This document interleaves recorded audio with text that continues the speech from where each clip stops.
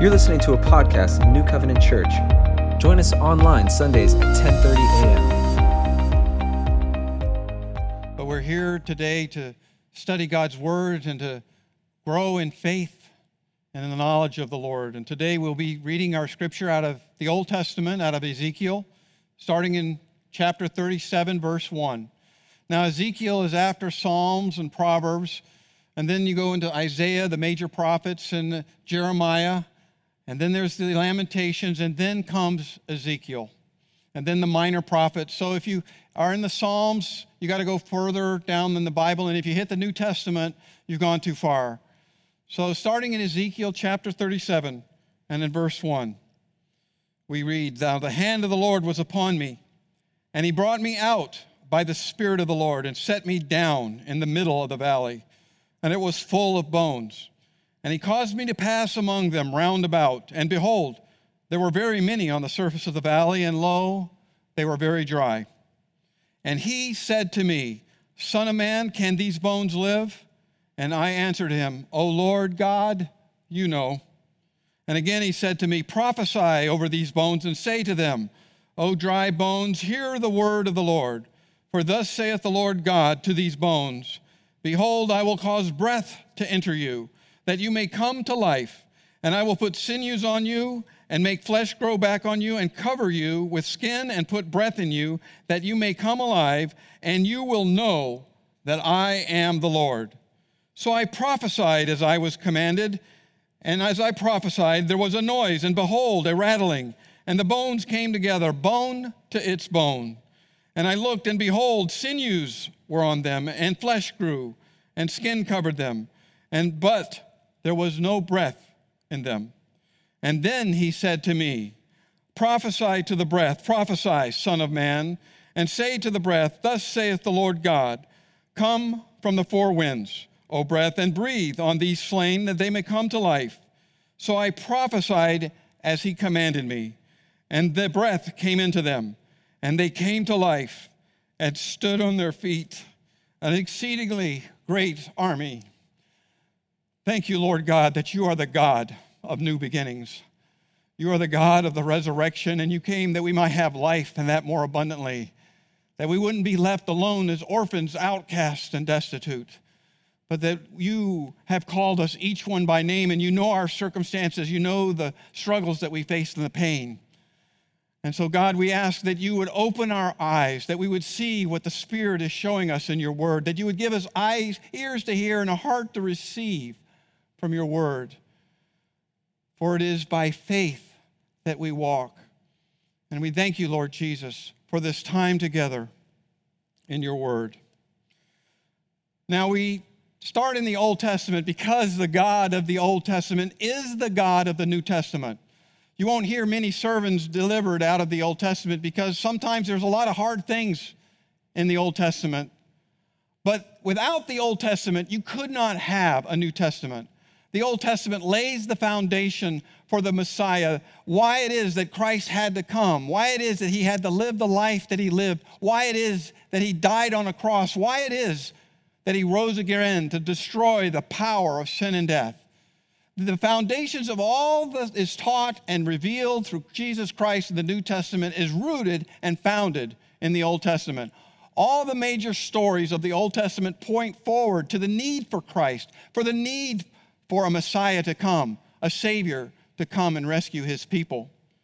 Now, Ezekiel is one of the major prophets in the Old Testament.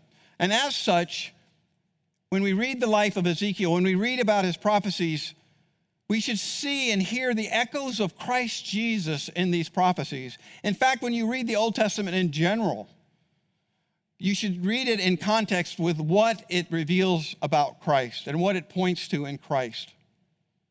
And Ezekiel was a prophet, as we see here, but he was also a priest.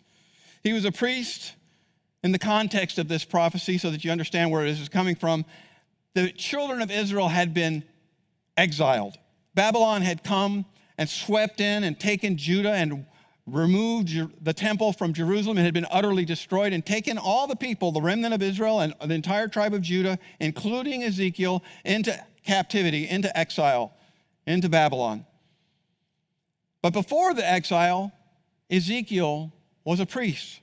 He was a priest, a Zadokite priest and he ministered in the temple in Jerusalem, and he, as priest, moderated and mediated between the relationship between God and his people, his covenant people, Israel, in the offering of sacrifices and making provisions for the sins of the people.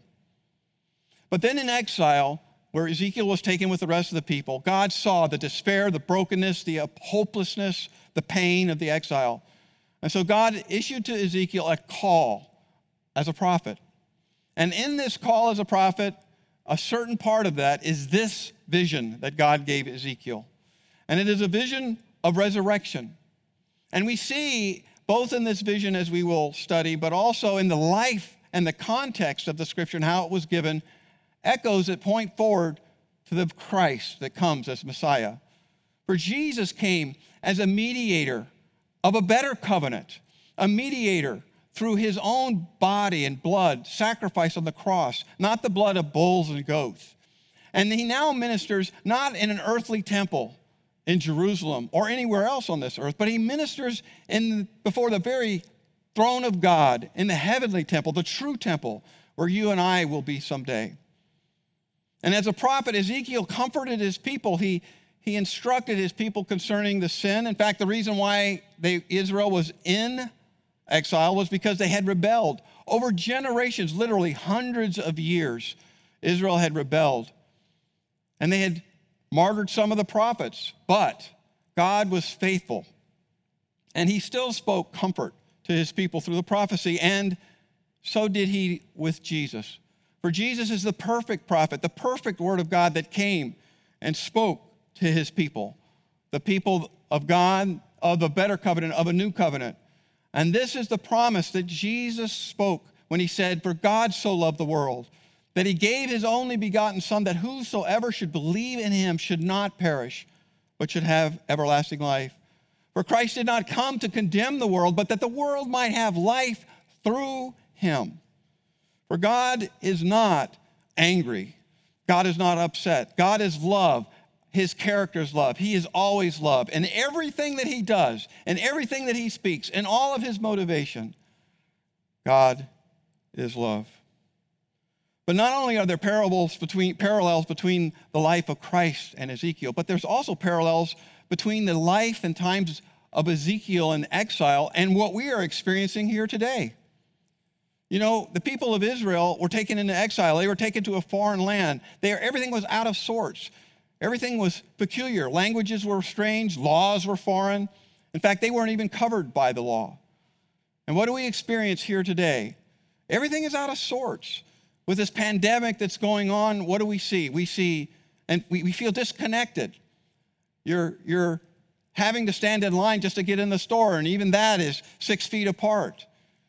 We're all at home with one another. Everything is out of sorts. There's no routine. And there's also a fear of death, if we are honest about it. There's a fear, a palpable fear, if you sense it, that just with a friendly handshake, we might lose our life or expose ourselves to a very serious disease. Well, there's echoes of that in exile too, because as foreigners, as dispossessed diaspora that was in Babylon, they had no rights. Israel, their lives could have been destroyed in a moment. There was no certainty about anything. And so in that context, Ezekiel was sent with a promise of God's word. He was sent to encourage his people. And that is the word of the Lord, I believe, that God wants to speak to us today. That Jesus Christ is Lord of this coronavirus. That he is Lord of this pandemic. That it didn't take him as surprise. He didn't fall off his throne and wake up one day and the devil had snuck something up on him. And that Jesus Christ will take what the enemy has meant for evil in this context that we see in the things, and he will turn it to his good and his glory. And he will grow the faith of his people and cause us to be more than conquerors through Christ who strengthens us. As we lean not unto our own understanding, but unto him who has called us, who is faithful and just to complete the work that he has begun into each one of us. So we see from our text today that God is the God of the resurrection. He is a God of another chance. Not just a second chance or a third chance or a fifth chance or 70 times 70 chances. God is a God of another chance. And he demonstrates this in that while we were helpless, God will still accomplish his purposes in our lives concerning us.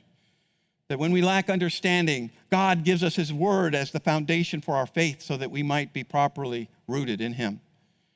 And then when we lack the power to overcome, and we are helpless as dry bones scattered out on the valley, what we see is that God gives us his Holy Spirit. For God is the healer of all our despair. He is the answer to all of our questions. He sees our pain and he's touched with the feelings of our afflictions. And just like he came to Israel and he spoke the vision of the resurrection, so too does he speak to our hearts today. And so we see that when we are helpless, God still accomplishes his purposes in us. In the first two verses of Ezekiel 37, verses 1 and 2. Picking it up in verse 1 again, it says, "The hand of the Lord was upon me, and he brought me out by the Spirit of the Lord and set me down in the middle of the valley, and it was full of bones. And he caused me to pass among them round about. And behold, there were very many of them on the surface of the valley, and lo, they were very dry." Who initiated the action here? Who started the conversation? Who saw the need? God did. He saw the need that we have, that Israel had. And so he called the prophet, and he set the prophet in the midst of the dry bones, in the midst of this valley, for a purpose. In other words, God started the action. And this is exactly what happened when Christ Jesus came.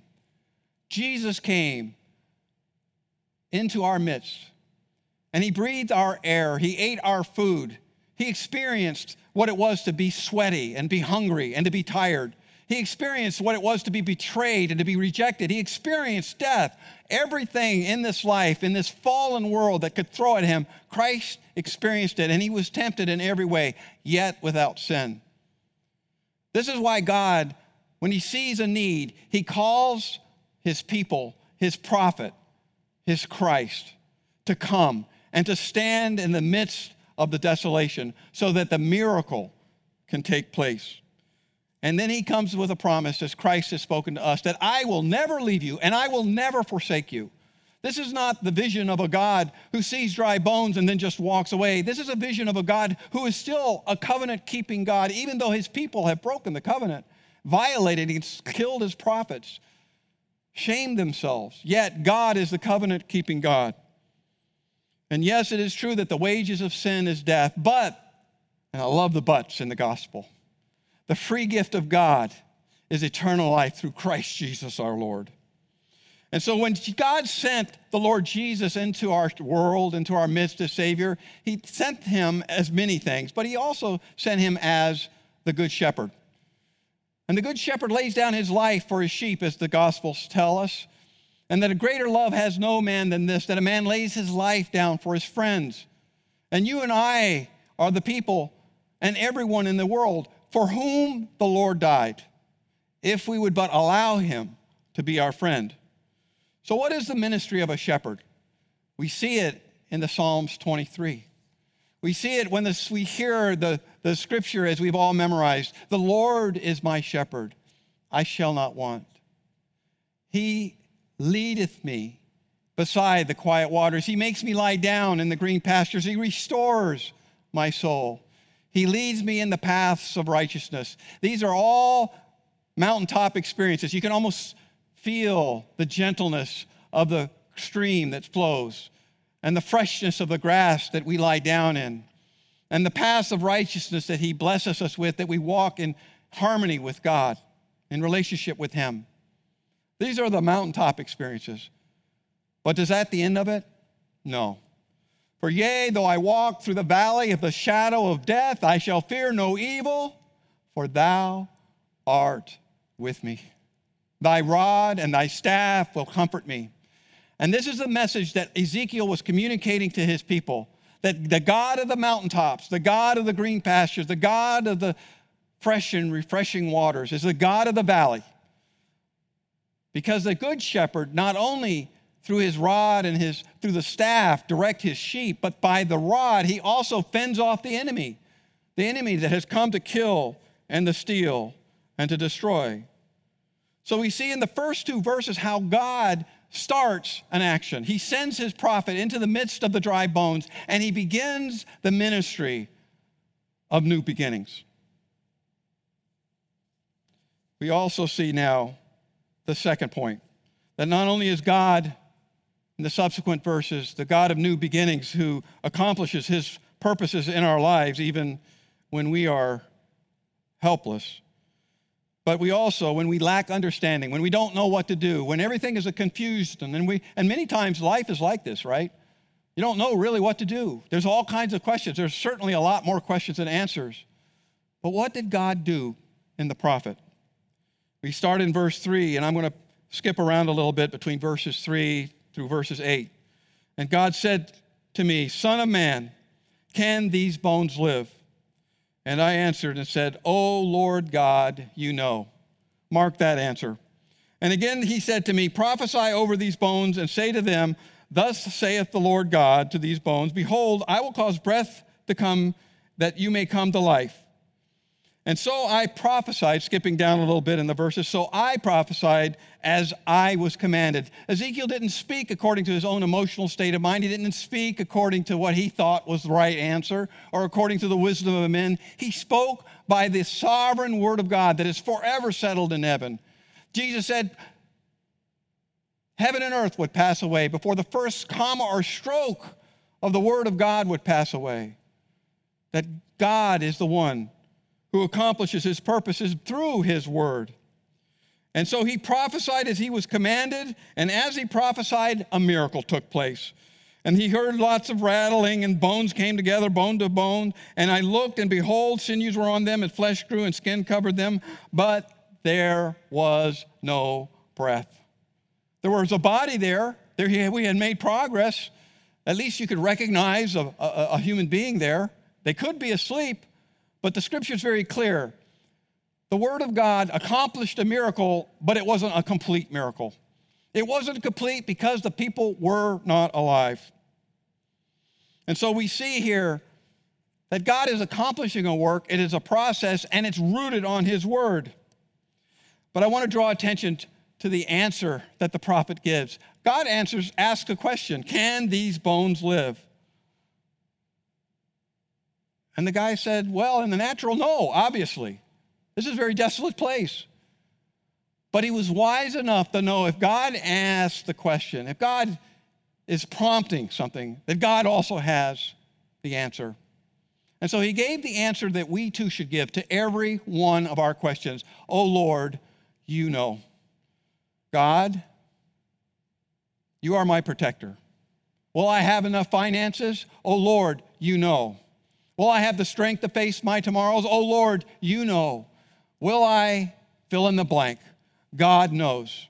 And because God knows our frame and we can trust his character, we can be assured that we will not be left as dry bones scattered about in the valley, but we too will be protected and strengthened and encouraged.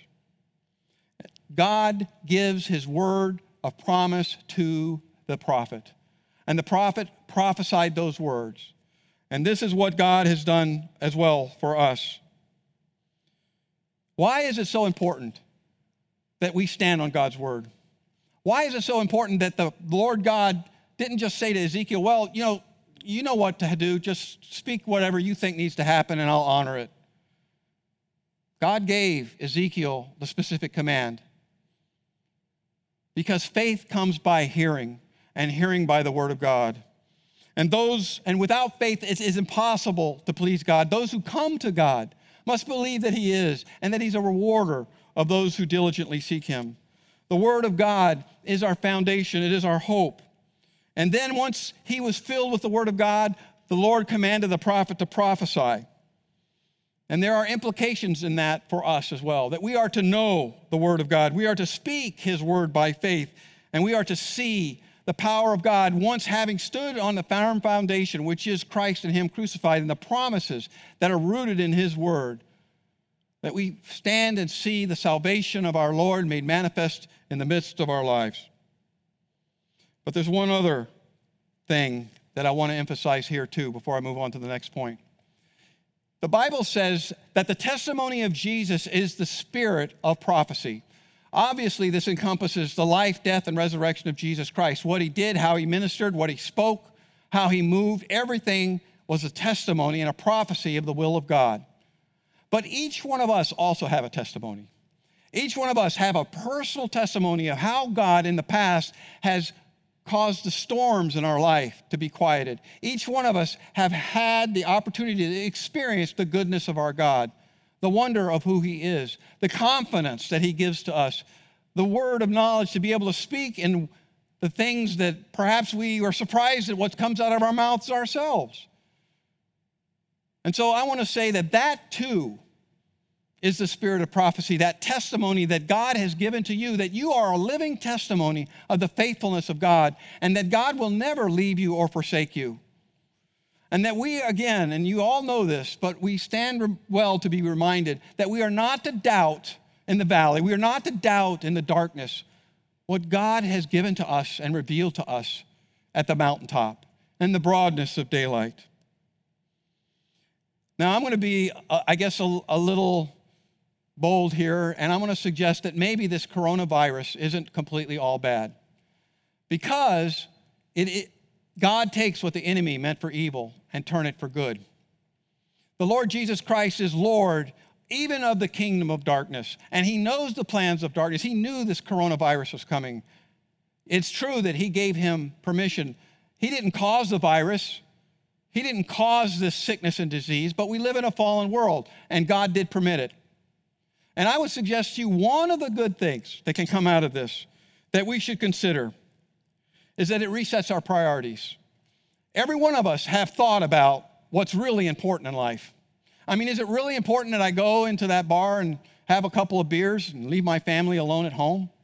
Is it really important that I spend so many hours at work that I don't even know I'm gone before my kids wake up and I come home after they've gone to bed? Are there things that are a higher priority in our lives than the things that we chased after when everything was normal? And I would suggest to you, if you're like me, that staying at home for hours on end with people that I love and care for, but man, now I tell you, sometimes they can rub, right? I mean, I'm just being honest. That this is something that's a gift from God, that we can get to love each other again. Why did you get married? Why did you have kids? Begin to recognize your child's face again. These are gifts of God, that it resets our priorities so we understand what is really important. And I think if we learn anything out of that and the blessings that God has given to us, then we will have done well. So we see that God is the God of new beginnings, because his purposes are accomplished in spite of our helplessness. And that when we lack understanding, that he gives us his word, that our faith may be rooted not in our emotions, not in our feelings, not in the pizza we ate last night, but rooted in his sovereign word that is forever settled in heaven. But ultimately, when we lack the power to overcome, when we're those bodies without life, we're recognizable as bodies, but we don't have the life. We don't have the power to get up. When we lack the power to overcome, God gives us his Spirit. For it is not by might nor by power, but it is by my Spirit, saith the Lord through Zechariah, that it's the anointing of the Lord, the Spirit of the Lord, that breaks the yoke, that frees us, that sets us free into the liberty that is Christ Jesus. Just as he said, he whom the Son sets free is free indeed. That's not just an act, that's a promise. If we read in verse 9 and 10, he said, then he said to me. Now remember, he's speaking about these bodies that are dead, but they're bodies, nevertheless, in this valley. He said, prophesy to the breath, prophesy, Son of Man, and say to this breath, thus saith the Lord God, come from the four winds, O breath, and breathe on these slain that they come to life. So I prophesied again. I prophesied as I was commanded. And the breath came into them, and they came to life and stood on their feet, an exceedingly great army. This is a time of recreation, of new beginnings. The breath of life that God, the word in the Hebrew that speaks to the breath that was prophesied into these dead bodies in the valley, is the same word that was used in the creation story in Adam and Eve. When God breathed into the nostril of Adam and Eve to bring them life, there are echoes of the creation story here of being recreated, of dry, dead bones being pulled together and recreated and fashioned into new life, into new bodies, into a mighty army. And this is exactly what happens when we as Christians confess that Jesus Christ is Lord. That we become new creatures in Christ Jesus, as 2 Corinthians claims. Therefore, if anyone is in Christ, he is a new creature in Christ. The old things have passed away. Behold, all things are new. Now, being new doesn't mean that we just get to go off and do the old things we used to do. Being new means that we actually do what God has directed and put in our heart. The life I live in Christ. It's not my life, it is Christ's life. And so when Jesus said, seek ye first the kingdom of God and his righteousness, and all these other things in context was like, what will I eat? What will I wear? Where's my money coming from? Where is my sleep? All that stuff of life that we get so distracted with. I mean, they're important. I'm not trying to say they're not important, but there's something of greater importance here. And that is your relationship with the Lord Jesus Christ. And when the prayers go before the throne of God, his answers are to give himself. When we ask for this job, he gives us peace which passes comprehension, that guards our hearts and minds in Christ Jesus. By the Spirit of the Lord, we are sealed in that peace. When we ask for healing, we learn what the apostle spoke of when he said to live as Christ and to die as gain, that really our times is in the Lord's hands. It's always been that way, and we should not be afraid of that, but we should be confident in the love of our God that preserves us and keeps us and directs us from harm. And when we pray for strength, we can say with Paul that his strength is perfected in my weakness, therefore I will boast all the more in my weakness, that the power of God may be realized and revealed to a greater extent even than could otherwise. But remember, the glory is not to us, but is to him. We are, as it were, empty vessels, earthen vessels, whom God fills with his Spirit, that the world might see that there is a God who rules and reigns in the affairs of men, that there is hope, that there is life, that death does not have the final say. Now, I want to get, again, very straightforward here and practical, especially in context with this time that we're in with this pandemic. I think one of the things that the Spirit of the Lord is challenging us today is that we face our fears. That we face our fears and anxieties of will I get sick, or will this person, who maybe is completely innocent, they're just asymptomatic carriers of this coronavirus, and they don't mean any harm by it, but they give me my disease, and somehow now I'm stuck with this. Or if I send my kid to play with somebody else's child, that somehow they're going to come back diseased. And so we live like cloistered nuns in our own homes in fear. And God is saying, stop being afraid. For God has not given us a spirit of fear, but of power and of love and a sound mind. Now, we're not to be foolish. We're to conduct ourselves as wise as serpents, as harmless as a dove. But every one of us needs to take the time, I think, to face our fears. And as Steve Brown once said, and he said it very bluntly, and I'm going to make it a little bit more gentle. He said that we need to stop running. We need to face our fears and kiss those demons that we run from on the lips. And when we do, they will lose their power. But before you go and kiss those demons on the lips, you make sure that you ask Jesus to go with you. And Jesus will go with you. Now, I want to say theologically, it is impossible for a Christian to be possessed by a demon. But every one of us has those areas in our life that we need to surrender to a greater extent to the Lord God whom we serve. The fear of failure, the financial ruin, the fear of death, the fear of a broken family, the fear of uncertainty, all of this is bubbling up to the surface that you can sense. I mean, you used to be able to walk down the street and see a person smiling at you. Now it looks like a face mask is over them and they're going to rob you. I mean, who would say this time in this season? No one would wish this. But again, let us face what is in front of us, not in fearful, dread, but in the power and the anointing of the Spirit of God. For our God is a God of new beginnings. He is the God of the resurrection. He accomplishes what is impossible to us in our lives. And he demonstrates this in that while we are alone, God shows us that he will never leave us or forsake us. That while we're lacking understanding and our faith is wavering, he gives us his word and his promise that our faith may be steadfast and sure. And when we lack power to overcome, we see that God gives us a Spirit. For the work that he has begun in you, he shall complete it unto the day of Christ Jesus. And this is a promise from the gospel, that these momentary light afflictions that we now see and experience are not worthy to be compared to the glory that is to be revealed at the revelation of Jesus Christ. When we stand before the throne of glory and we rejoice in him, free from shame, free from fear, free from the shackles of this fallen world. On that day, these trials and these struggles won't even be worthy to be compared. Jesus loves you, and in the end, it will be worth it all. So I would like to speak a blessing to you, a benediction. So as we quiet our hearts and we understand that Jesus is in our midst, so may the God eternal, immortal, invisible, the only wise God, give you peace and rest and confirm the work of your hands, and may his joy be made fill your heart with overflowing.